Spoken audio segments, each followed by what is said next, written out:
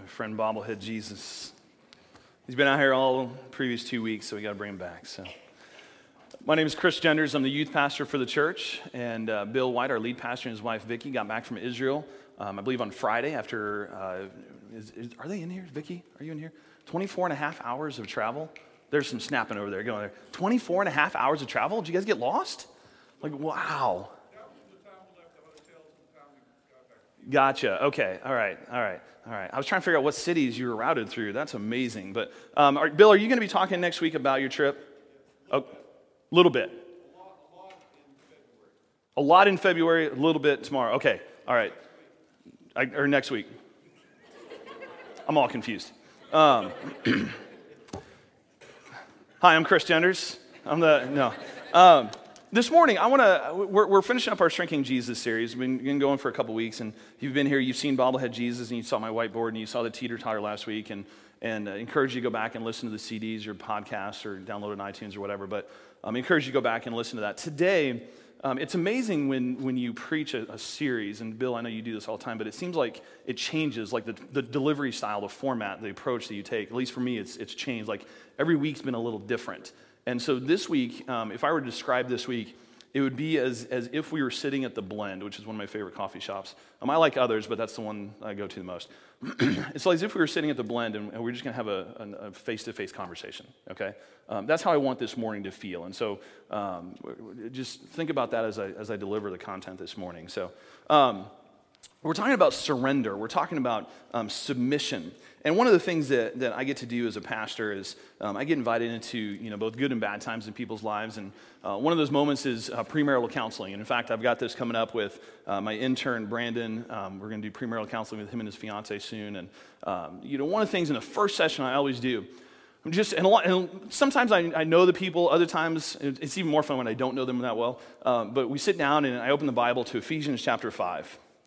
And I go to verse 22 and I look at the wife, bride-to-be, and I say, this is what the Bible says. Wives, submit yourselves to your own husbands as you do to the Lord.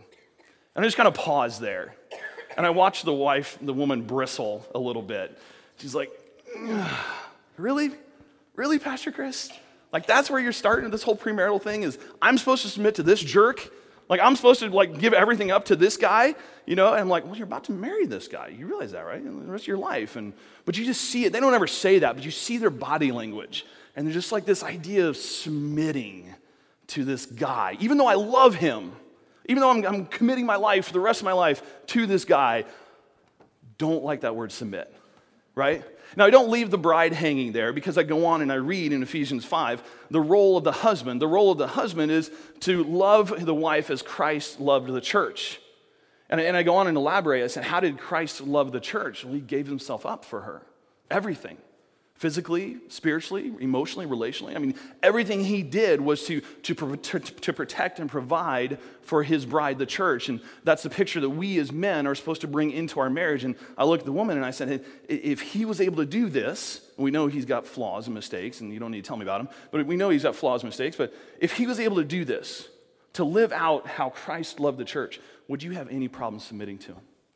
And after I spend a few minutes explaining how the husband's supposed to be, almost every woman I've ever talked to in premarital counseling goes, I would have no problem. In fact, I would love that. If he did that for me, yeah, I could submit. But we attach this baggage, this cultural baggage to this word of submit. In definition, it means yielding to a superior force. I don't use that in premarital counseling. Yielding to a superior force or to the will or authority of another person, ceasing resistance. We don't like this idea of submitting, of giving up control of our choices, our lives, everything to another human being. And maybe it's not your spouse. Maybe you've got that figured out and you've got a great relationship. And the Bible actually says that we're to submit to each other. Back up a little bit in Ephesians 5, that husbands are supposed to submit to the wives and wives are supposed to submit to the husbands. So it's mutual submission. And maybe you've got that figured out, but maybe it's your boss. Maybe your boss has laid out a plan for you and you don't like it. And so you decide to take matters in your own hands. Maybe it's not your boss. Maybe it's your kid's coach. The coach says, hey, on the court, I am in charge. You don't get to tell me how to coach your kid. I've been doing this a lot longer. You just need to sit there and be quiet and let me do my thing. How many of us are willing to submit control? Or are you, like me sometimes, I'll confess, Shoot! Drive! Go! Ethan's over there. I saw a tangent. By the way, I had several tangents last service. So, tangent, I saw this thing on social media. Kid comes into the kitchen in the morning and says, Mom, don't burn the eggs. Mom, flip the eggs. Mom, Mom, Mom. She goes, son, I've made eggs before. He goes, I know. I just want you to know what it's like when I play soccer. Ow. Ethan, my whole sideline thing will change after that one post. So maybe it's not your coach. Maybe it's your school's administrators. They've laid out a way of teaching, Common Core, perhaps. Ooh, I'm bristling in the room. Maybe it's the homeowners association who says you can have your house in one of 3 colors and you really don't like beige, right? We don't like submitting to anybody. We don't like surrendering control to another human being. It's difficult, isn't it? The problem is sometimes we carry that over into our relationship with Jesus. We got a video here for you. Jesus, I have decided to give you this. Really? Yeah. You know whoever sits here makes all the decisions, right? I know, and I'm always making decisions, but you make the perfect decisions, so you just sit right down and start making them. Wow, I'm honored. I mean, this feels great. Kathleen, guess what? I just got my new credit card. It's time to go shopping. Oh, really? I thought your husband and you were going to pay off debt. Oh, yeah. I mean, money's kind of tight, but I figured he doesn't have to know about it. So do you want to go with me? No. No? Why? What I mean is, I don't know. So let me check my schedule, and then I'll get back to you. Okay, yeah, give me a call. Okay. Kat, what's going on? What do you mean? Well, I'm kind of one cheek in it here.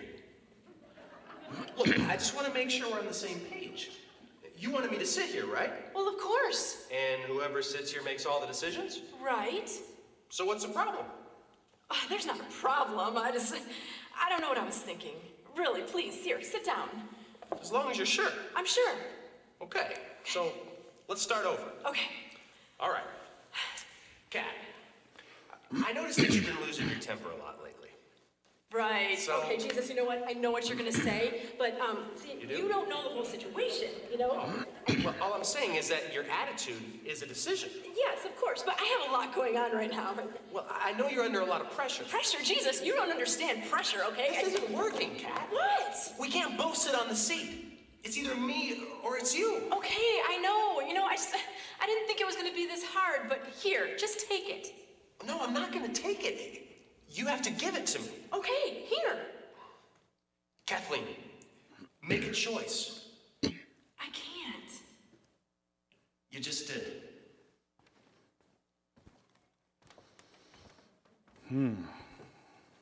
See, instead of surrender, all too often we embrace rebellion. We don't use that word. We don't really vocalize we do this, but it's kind of what we do. Rebellion is defined as an act of open resistance to an established government or ruler. This morning, I want to look at the life of Moses. If you have your Bibles, turn to Exodus chapter 16. Moses was an interesting character. He was supposed to be murdered as a child, and yet he was raised in Pharaoh's household. He was an Israelite born into slavery, raised in Pharaoh's household, and so basically given the keys of the kingdom as a young, growing man. Over time, he began to struggle with how he saw his people being treated as slaves. And one day, he saw one of his fellow Israelites being abused and beaten, and he looked left, he looked right, and he ended up killing the Egyptian, hiding the murder. But then it came out. And so he realized, I'm probably going to die. So he fled into the wilderness. And so for 40 years, he's in the wilderness as a shepherd. And one day, God calls to him from a burning bush and says, Moses, I have a job for you to do. And he says, I want you to go back to Egypt, back to the place where you're a wanted man.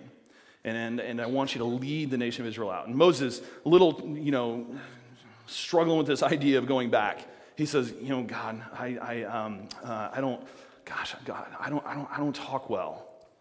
And God says, okay, fine, I'll send your brother Aaron. He'll be your mouthpiece. I'll tell you what to say or what to do, and you tell him. Well, gosh, what if they don't listen to me? What if he says, tell you what, I'll give you a staff. And he says, I'll give you this staff, and this staff, I'm going to work through this staff, and we're going to do some incredible things, and we'll show the power of God through this staff. And And I don't know, God, even if you go with me, like, what if the nation of Israel doesn't, accept me? And finally, God just kind of kicks him out. He says, okay, go. You got to do this thing. So Moses goes back and he goes to Pharaoh, and if you know the story, and Pharaoh doesn't want to release him. We got 10 plagues. And finally, God, through, Pharaoh releases Moses. And so million plus people leave and begin to wander into the wilderness. Now, I don't know if you've spent much time in the desert, but there's not a lot of food. There's not a lot of water, right? And so the nation of Israel began to grumble against Moses, complain against Moses. And that's where we pick up here in Exodus chapter 16, verse 1. It says, the whole Israelite community set out from Elim and came to the desert of Sin, which is between Elim and Sinai, on the 15th day of the second month after they had come out of Egypt. In the desert, the whole community grumbled against Moses and Aaron. The Israelites said to them, if only we had died by the Lord's hand in Egypt. There we sat around pots of meat and ate all the food we wanted, but you have brought us out into this desert to starve this entire assembly to death. Now, I don't know if their memory was bad or what, but I'm picturing slavery, and I've never been a slave, but I'm picturing there's not pots of meat laying around for slaves, right? I think their memories of their experience in Egypt was a little skewed. But anyway, they're without food, they're without water, and so they grumble against God. And it says, then the Lord said to Moses, I will rain down bread from heaven, verse 4, for you. The people are to go out each day and gather enough for that day.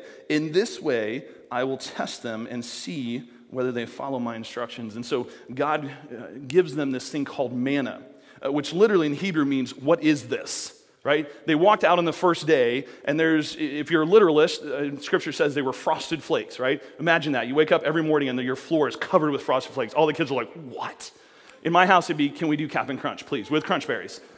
Don't do it without Crunch Berries. It's got to be Crunch Berries, right? But they wake up, and God says, I want you to just collect what you need for that day. I'm going to provide your daily bread. And some of the people obeyed. And this was a test. God was saying, I'm going to test Israel in this. Some of the people obeyed, and they got just what they needed for that day. Others got more than they needed. And they woke up the next morning, and it was rotten, it was gone, it was bad. And they had to go back out and collect it again. And God said on the sixth day, he goes, we're going to start this thing called Sabbath, a day of rest, dependence upon me, not upon yourselves. So on the sixth day, I want you to go out, and I want you to collect 2 days' worth. And some of the people did, and others like, well, no, it's been here every day. So they went out on the seventh day, and there was no manna. And God's like, okay, we got to figure this out, right? We got to learn how to be obedient, how to surrender to me.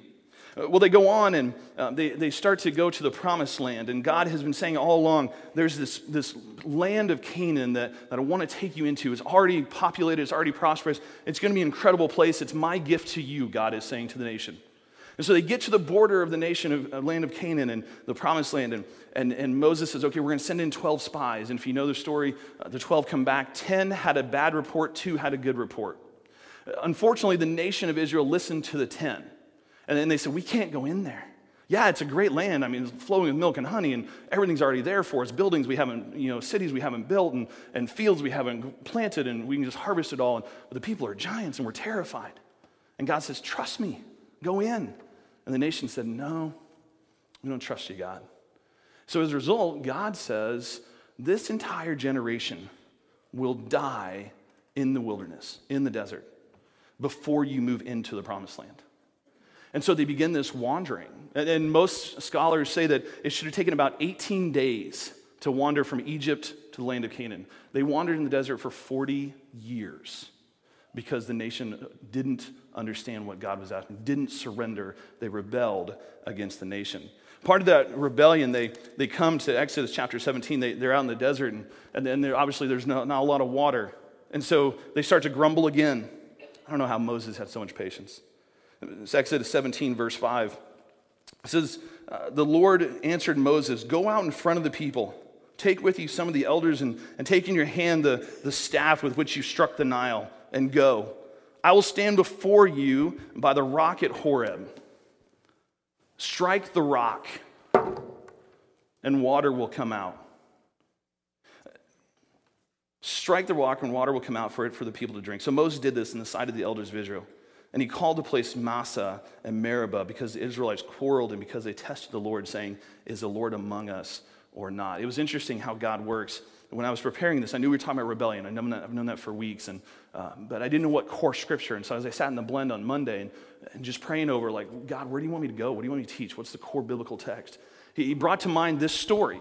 And he says, Moses, and we're going to hear the rest of the story, but there was a time where the nation rebelled against God. And so I went to this story, and as I dug into it, I didn't realize before digging into it on Monday that Massa means testing. Meribah means rebellion. The very text that God led me to, the rock that Moses struck, is called rebellion. Well, time goes on, and the nation of Israel wanders around the wilderness, and the last man or woman, Scripture says that it was going to be till anybody that was 20 years old or older that didn't go into the promised land on the first time. When that last person dies, then the next generation, their children, get to go into the promised land. And so that has now happened. The last person has died, and the second generation, Moses and Aaron, are still leading them, and they get to the edge of the promised land, and we're struggling again for water. If you go to Numbers chapter 20, starting in verse 1, it says, in the first month, the whole Israelite community arrived at the desert of Zin, and they stayed at Kadesh. There Miriam died and was buried. That was their sister, Moses and Aaron's sister. Now there was no water for the community, and the people gathered in opposition to Moses and Aaron. Sound familiar? We're seeing the same thing. Their parents did it, their parents' generation. They quarreled with Moses and said, if only we had died when our brothers fell before the Lord. They didn't have the experience in Egypt. They just had wandering in the desert for 40 years. And like, oh, if only we had died like our parents did. Why are you doing this to us?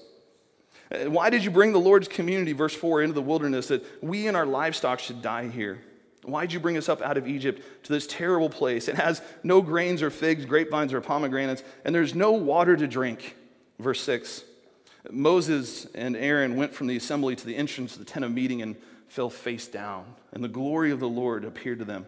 The Lord said to Moses, take the staff, and you and your brother Aaron gather the assembly together. Speak to the rock. Different plan God had for Moses. Last time he struck the rock. This time God wants Moses to speak to the rock. It says, speak to that rock before their eyes, and it will pour out its water. You will bring water out of the rock for the community so they and their livestock can drink. So Moses took the staff from the Lord's presence just as he commanded him. He and Aaron gathered the assembly together, verse 10, in front of the rock. And Moses said to them, listen, you rebels, must we bring you water out of this rock? And then Moses raised his arm and struck the rock twice with his staff. And water gushed out, and the community and their livestock drank. Verse 12. But the Lord said to Moses and Aaron, because you did not trust in me enough, because you rebelled, because you did not trust in me enough to honor me as holy in the sight of the Israelites, you will not bring this community into the land I give them. And these were the waters of Meribah, where the Israelites quarreled with the Lord and where he was proved holy among them. The same place that their parents quarreled, the same place where Moses struck a rock, their children cried out. But it was Moses who rebelled. I'd like to throw out, as I'm writing a sermon, throw out to different people and just get their ideas. And I threw this out to a number of people. And Stephanie Shunk, who's a fifth grade teacher at Germantown Hills, wrote back an email in response to my questions. And in it, she had a line that said this: all rebellion against God comes from a lack of trust in God. I like that.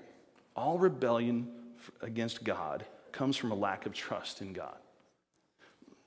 Do you trust Jesus enough to completely surrender to him? I love the Apostle Paul. The Apostle Paul would often refer to himself as a slave. He would call himself this doulos, which is Greek for bondservant. It was a slave not by force, but by choice. It was a slave who looked at a master and said, my life is better off in your hands than in mine.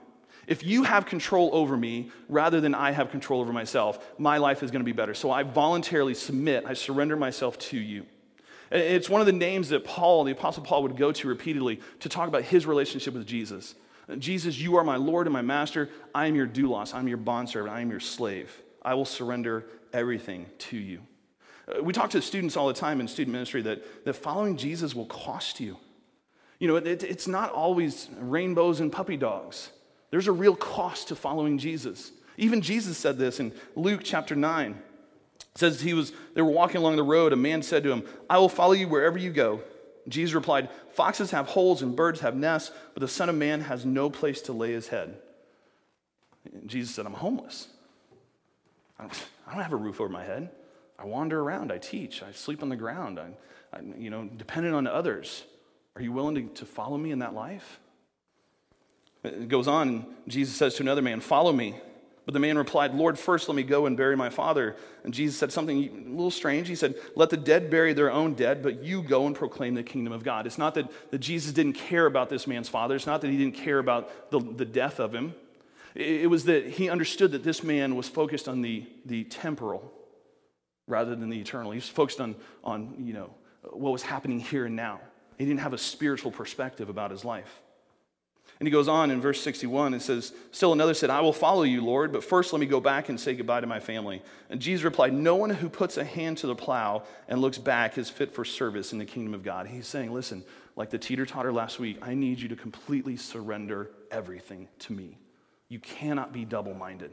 It cannot be the things of this world and the things of Jesus. You have to choose me. Joe Thorne, I mentioned him last week. He's a pastor up in St. Charles, Illinois. In his book, Note to Self, he writes this: "Faith in Jesus is not simple agreement with his words and principle. It is dependence on him to such a degree that you renounce all other things in life that have occupied a place of supremacy. And when Jesus really does come first, life becomes filled with risks. You risk the loss of family, reputation, prosperity, and more, for the world is hostile to this kind of allegiance and worship and hates the renunciation of those things the world loves to worship." See, too often we pursue what one author called a religion of prohibition rather than a gospel of transformation. It's easier to follow a religion that says, this is what I want you to do and this is what I don't want you to do. That makes sense to us. Okay, we're going to follow a checklist of rules. And we like that because it gives us a framework for our spirituality. The reality is that's not the life that Jesus called us to. He didn't call us to a list of things to do and things not to do. He called us to a life of complete transformation. Remember the quote from Francois Fenelon last week: "To just read the Bible, attend church, and avoid the big sins is this passionate, wholehearted love for God?" The reality is if we surrender to Jesus as he wants us to surrender to him, then we become Jesus. We become living examples of Jesus in this world. Charles Spurgeon, who's a 19th century preacher, said, "The grand point is not to wear the garb, nor use the brogue of religion, but to possess the life of God within and feel and think as Jesus would have done because of that inner life. Small is the value of external religion unless it is the outcome of a life within." Gary Thomas wrote a book called Beautiful Fight, and in it, he says this, he says, "Isn't it true that most evangelism today runs up against the wall of, well, that's just your opinion? In a world busy dropping the truth of absolutes and eager to wear the clothes of intellectual and moral relativism, what will take us beyond opinion to making a compelling case for faith?" And he has an answer for that question. And he says, "Beginning to live compelling lives that can be only explained by the truth of what we believe." Do you trust Jesus enough to surrender to him? There was an epidemic that went through Rome in AD 260. Or epidemic in AD, I'm not sure exactly the location, but Dionysius, the bishop of Alexandria, he wrote and he contrasted how Christians responded to this epidemic versus non-Christians, how followers of Jesus responded to it. And he talked about how people who didn't follow Jesus would literally just, even their relatives, just cast them out of their home into the street to die in the streets because they didn't want to get infected by this disease, whatever it was that was running rampant. And Dionysius writes, in contrast to the Christians, says this: "Most of our brother Christians showed unbounded love and loyalty, never sparing themselves and thinking only of one another. Heedless of danger, they took charge of the sick, attending to their every need and ministering to them in Christ, and with them departed this life serenely happy. For they were infected by others with the disease, drawing on themselves the sickness of their neighbors and cheerfully accepting their pains. And many, in nursing and caring for others, transferred their death to themselves and died in their stead. The best of our brothers lost their lives in this manner." Are you willing to surrender everything to Jesus? St. Francis of Assisi, many of you know that name, he was not always compelled by the love of Jesus. He wasn't always somebody who ran after God's immense, deep love. And in fact, in that day and age, one of his great fears, one of the things that he loathed the most were lepers. Men and women who had this skin disease that was just highly contagious. And in fact, in that culture, lepers were supposed to be apart from everybody else. And so they would walk on the other side of streets. They would avoid human contact with other people so as not to infect them. And some people say they even had to walk around saying, I am unclean, unclean, I am unclean, so that nobody accidentally bumped up against them. And in fact, not only that, but they couldn't live with other people. And so they built these leper colonies where the people that had contracted leprosy would go and just live out their final horrible last days of life. And Francis of Assisi, he could not stand the sight of a leper. And he would do everything he could to avoid them. And then one day, God got a hold of him. He was praying to God, and he was overwhelmed by the love that God had for mankind. And he writes in his journal that it's as if he heard God say these words to him, Francis, all those things that you've loved in the flesh, you must now despise. And from these things that you formerly loathed, you will drink great sweetness and immeasurable delight. He was overwhelmed by those words, and he didn't know exactly what it would mean and what it would look like, but shortly after that, he was riding his horse down a road, and all of a sudden a leper came walking towards him. And as before, he would have avoided, gone on the other side, gone a different route, gone wherever he could to avoid this person. He jumped off of his horse, ran over to the leper, embraced him, kissed him on the cheek, and said words of love to him. And he didn't stop there. He asked this gentleman where he lived, and he led him to this leper colony.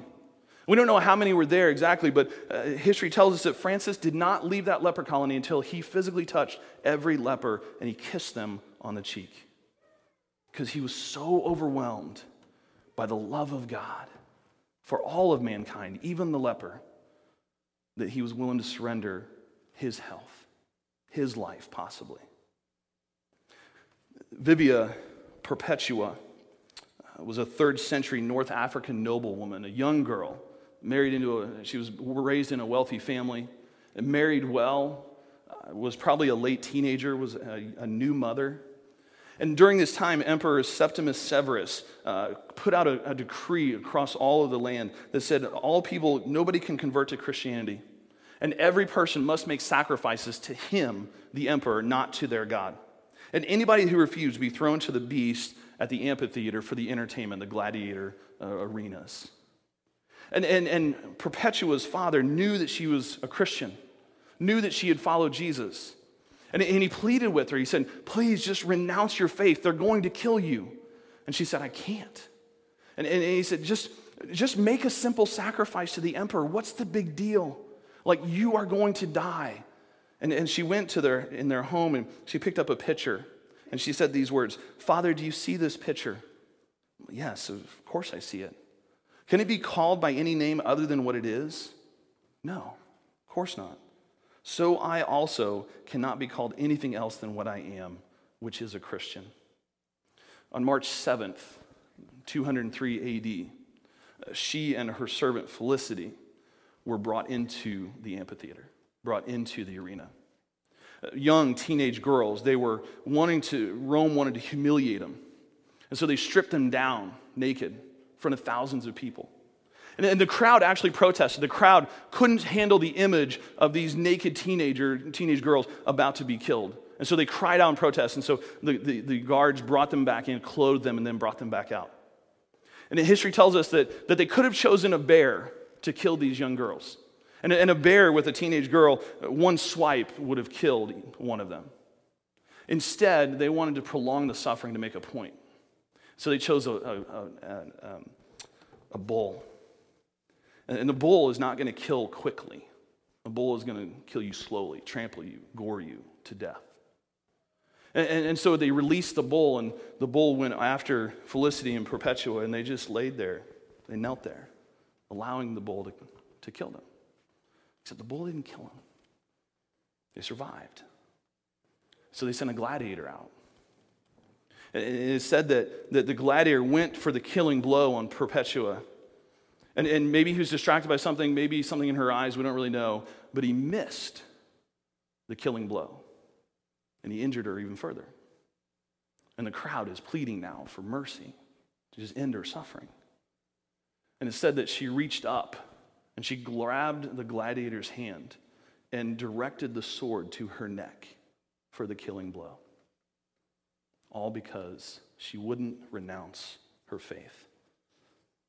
Do you trust Jesus enough to surrender everything to him? You see, the antithesis to rebellion is surrender. What happens when we surrender? We become the image bearers of Jesus Christ in this world. We become what Gary Thomas called God oases in a lost and hurting world. He writes in Beautiful Fight, a holy man or woman is a spiritual force, a God oasis in a world that needs spiritually strong people. When the winds of turmoil hit, such people become shelters. Their faith provides a covering for all. And by their words and actions, by the ways they listen and use their eyes to live instead of lust, to honor instead of hate, to build up instead of tear down, holy women and men are like streams of water in the desert, affirming what God values most. These God oases carry Christ to the hurting, to the ignorant, to those in need. We just did our Transformed series. It was a multi-week series, and the core text was Romans chapter 12, verses 1 and 2. And I love how the Message paraphrase writes this. I don't always like the Message, but I like this part. So here's what I want you to do, Eugene Peterson writes, God helping you. Take your everyday, ordinary life, your sleeping, eating, going to work, and walking around life. Place it before God as an offering. Embracing what God does for you is the best thing you can do for him. Don't become so well adjusted to your culture that you fit into it without even thinking. Instead, fix your attention on God. You'll be changed from the inside out. Readily recognize what he wants from you and quickly respond to it. Unlike the culture around you, always dragging you down to its level of immaturity, God brings out the best out of you, develops well-formed maturity in you. This spiritual act of worship, it's not singing songs, it's a complete offering of who we are. Everything. Do you trust Jesus enough to surrender to him? C.E. Cranfield wrote, the Christian, already God's by right of creation and by right of redemption, has yet again to become God's by virtue of his own free surrender of himself. And this self-surrender has, of course, to be continually repeated. See, we all have our Meribah moments. We all have these rocks in our lives. When we come up on it and we hear God's voice through our prayers, through the Holy Spirit, through Scripture. And he's saying, listen, in this moment, here's what I want you to do. And we're faced with that moment of decision. Do we surrender? Do we obey? Or do we do what we want? Do we take control and rebel against God's plan for our life? Maybe it's your finances. I've talked about that during this series. Maybe your Meribah moment is really surrendering to living financial stewardship like the Bible says.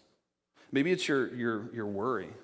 Maybe you're worrying so much about tomorrow, so much about what's going to happen next week, next year. I'm there with you. Maybe it's your career. Maybe your Meribah moment is God is saying, listen, I want you to go do something else. Or I want you to not take that promotion because the impact it's going to have on your family. Or I want you to take that promotion because I got plans for you in that job. You've got to be so in tune with God that you know in this Meribah moment, because it's different. One time Moses was called to strike the rock. Another time he was called to speak to the rock. You got to be listening for the voice of God. Maybe it's, I was working at the Blend on the sermon, and I got up to refill my coffee, and like I said, I always like to throw it out to a few different groups of people, and one of those groups is students. I want to hear from students. Like, what do you think about this topic I'm talking on? And so there was this group of high school girls that I know, and they were all sitting there having coffee, and I'm like, oh, hey guys, I didn't know you were here. And can I like ask you some questions? And I just sat down with their permission and interviewed them for about 15, 20 minutes and on this topic. And I said, what do you think in the lives of students? Where do we have trouble surrendering control? Where do we try to take over control rather than give it to God? And they talked about a number of things, and one of the things that stood out to me was gossip, controlling your tongue. They said it's just rampant. And honestly, I don't think it's just students. I think we do it as adults as well. We're just a little more sophisticated about it, especially in the Christian circle. We couch it and frame it in the idea of a prayer request. Hey, would you guys pray for Nate and Sarah? Did you hear about what's going on in their lives? Like, God bless them, they need help, but wow, you know? You don't really care. You're not trying to pray for them. You just want to gossip about them. Nothing's going on in Nate and Sarah's life, by the way. Maybe it's time. Maybe it's how you manage your time. The students talked about binge watching Netflix. We've probably all been there, right? Maybe it's not Netflix, maybe it's social media, and we spend hours on social media, and God is saying, man, I got such a better plan for your time than scrolling through Facebook or Instagram, Twitter. I'm not saying those things are bad or evil, but they can become consumers of our time. Maybe it's your relationships. Maybe you're married at a moment, God is saying, listen, I've got a plan for your relationship, and I need you to surrender to my plan for that relationship rather than your plan. Gary Thomas, again, in Beautiful Fight, says, almost without question, the happiest, most joy-filled people I meet are those who believe they are exactly where God wants them to be. And the most frustrated people on this planet tend to be those who are fighting God rather than surrendering to him. Paul writes in Philippians, I want to know Christ. And the word know there in Greek is a deep, powerful knowledge. It speaks of intimacy of a husband to a wife, that type of knowledge. He says, I want to know Christ, to know the power of his resurrection and participation in his sufferings, becoming like him in his death, and so somehow attaining to the resurrection from the dead. I worked with a lady in my last church that she said, I want to be Jesus with skin on. I want to be Jesus with skin on. When people look at me, I don't want them to see me. I want them to see Jesus. Henry Blackaby writes, God wants to reveal himself to those around you by working mightily through you. He wants your family to see Christ in you each day. God wants to express his love through your life. There's a great difference between living the Christian life and allowing Christ to live his life through you. And for our conversation today, surrender is allowing Christ to live through us. The rest of Gary Thomas's book, Beautiful Fight, and I encourage you to read it. He goes in chapter after chapter, and he talks about what's going to come up on the screen next, and what does that look like? What does it mean to fully surrender and allow Christ to live through you? And he writes chapters about allowing your eyes to see as God sees the world. How would that change our lives? If as we looked around in our family, our homes, our community, our workplaces, the world, and we saw the world as God sees it, would that change us? I would like to think so. He talks about being mouths that speak the truth of God. Rather than gossip, rather than putting down people, rather than knocking them down, we lift them up and we elevate them. Remind them that they're made in the image of God and that Jesus loved them so much that he died on the cross for them. Ears that hear what's really happening. You ever talk to somebody and you're like, hey, how you doing? They're like, oh, I'm good. And you just tell from body language they're not good, right? Sometimes we're in too much of a hurry to really dig into that, probe into it, but other times we don't have ears that hear that. We're like, oh, okay, you're good, cool. But what if we could really hear as God hears? Minds that think. I think too often, not just followers of Jesus, but I think too often people get caught up in emotion and not in rational logic and reason. We allow emotion to dictate our words, our actions, our choices. But what if we had minds that think God gave us this incredible gift? And what if we used it the way he intended it? What if we became hands and feet that were used by God? And we said, like Isaiah, here am I, Lord, send me. Whatever you need me to do, wherever you need me to go, God, I'm going to surrender my hands and my feet, my life to you. You get control. Hearts that feel. What if we really had hearts that beat like the heartbeat of God? What if our hearts broke for the things that break God's heart? I'm going to get rid of bobblehead Jesus here for a minute. Remember last week when I said part of preaching is to comfort the afflicted and afflict the comfortable? Remember, we're friends. It's very important you remember that. We're sitting in a coffee house. We're having a conversation. Over the weekend, just like you, I saw everything come in from Paris.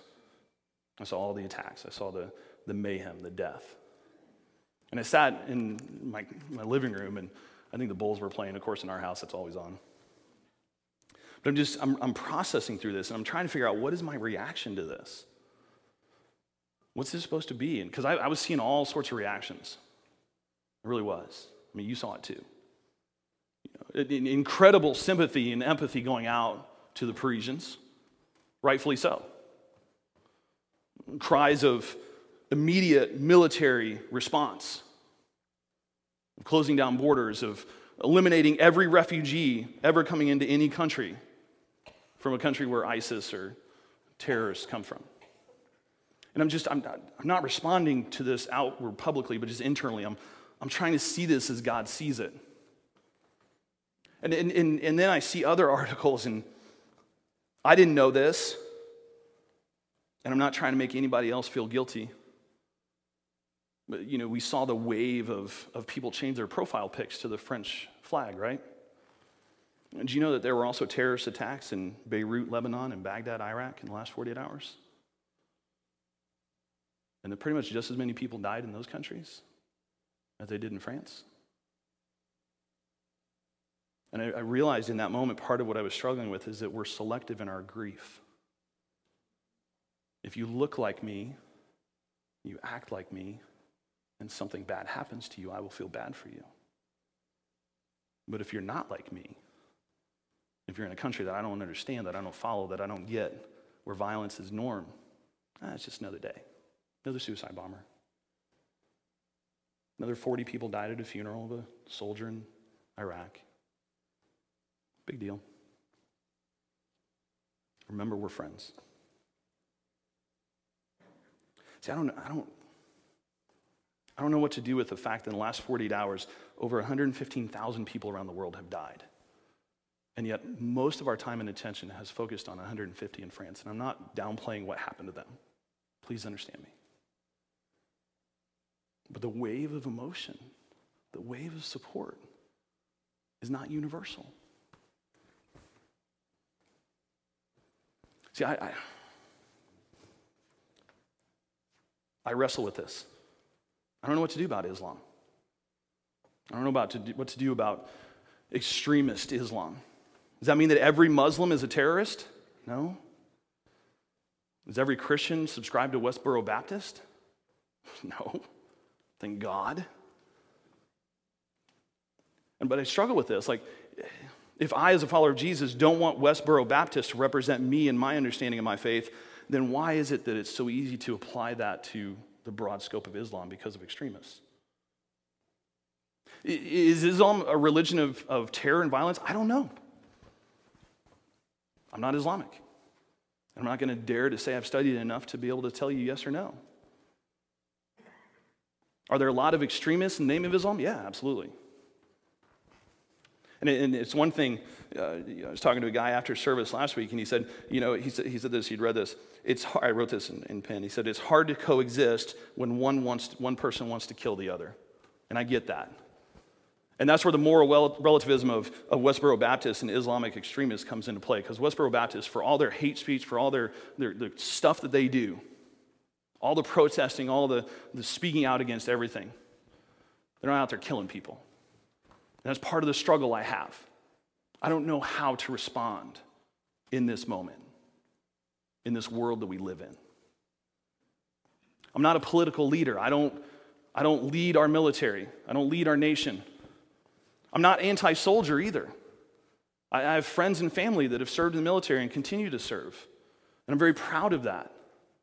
I support those men and women who are willing to pay the ultimate sacrifice, to get into the arena with other men and women who are trying to kill them to protect us. I'm just anti-war. I wish it wasn't necessary. I wish we didn't live in a world like we live in. I wish we didn't live in a world where people had to consider closing down their borders to people who literally have nothing except what's on their backs. And all they're trying to do is get away from murder and terror and mayhem in their own country. I don't know what to do with refugees. Do we close our border? Do we not? I don't know. I'm not the leader of our nation. I'm not the leader of our military. I don't know the right things to do there. What I am in control of is my response as a follower of Jesus. And if I'm to submit, this is one of those Meribah moments. If I'm to submit, here's what the Bible says.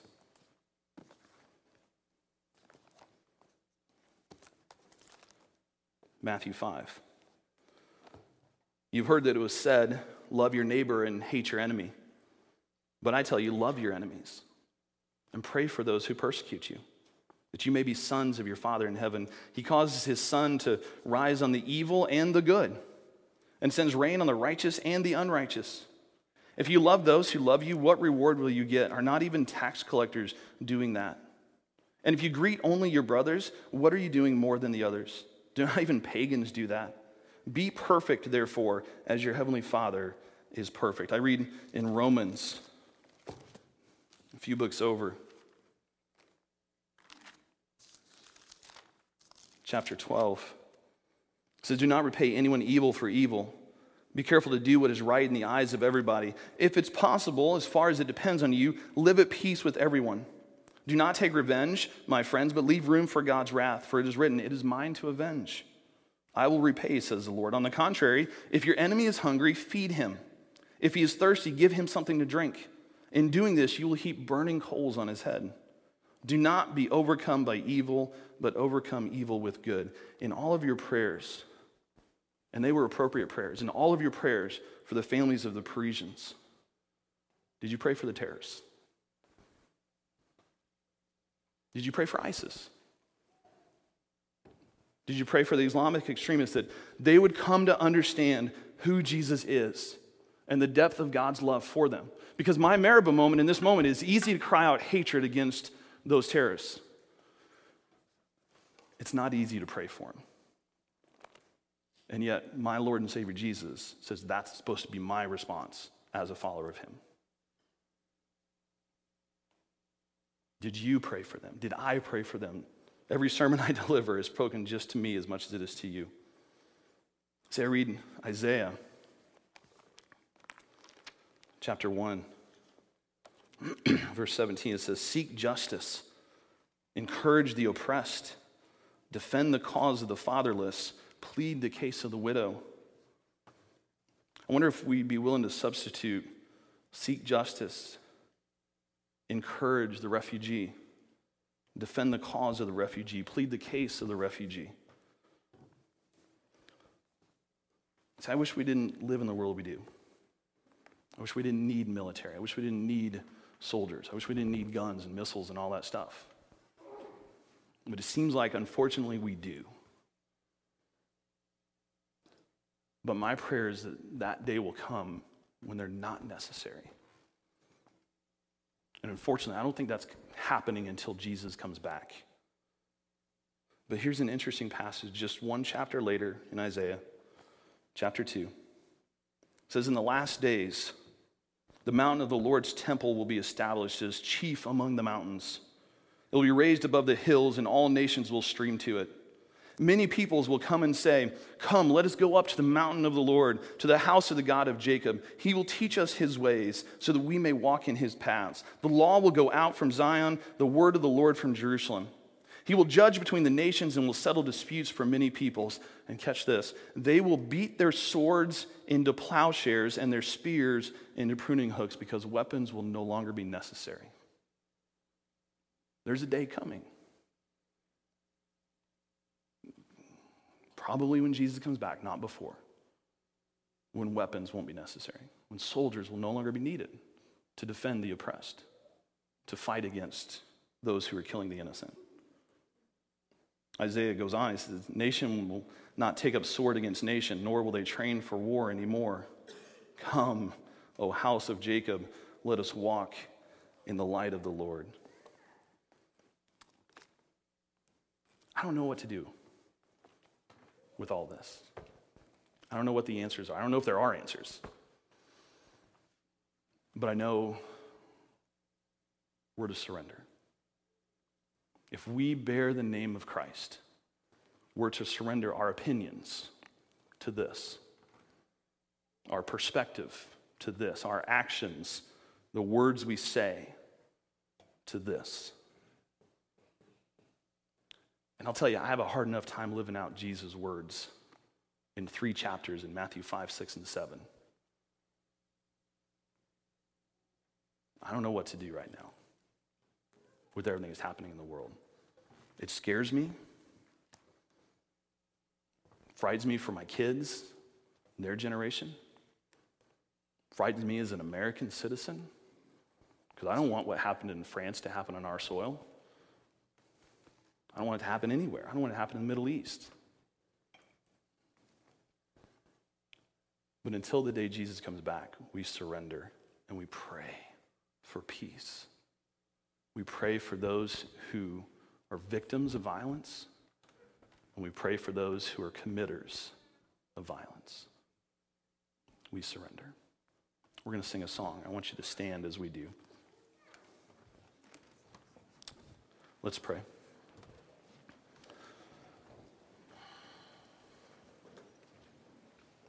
Father, we cry out to you. Lord, come. It's so easy in moments, not just terrorism, but when we're offended, when we're taken advantage of, when we don't get what we want. It's so easy to retaliate, whether in word or action. Father, it's so easy to take our life into our own hands, to start calling the shots. And yet, you want our lives to be an offering to you. Not to take the stool from us, but to willingly receive the stool. Father, we bow before you today to surrender. Amen.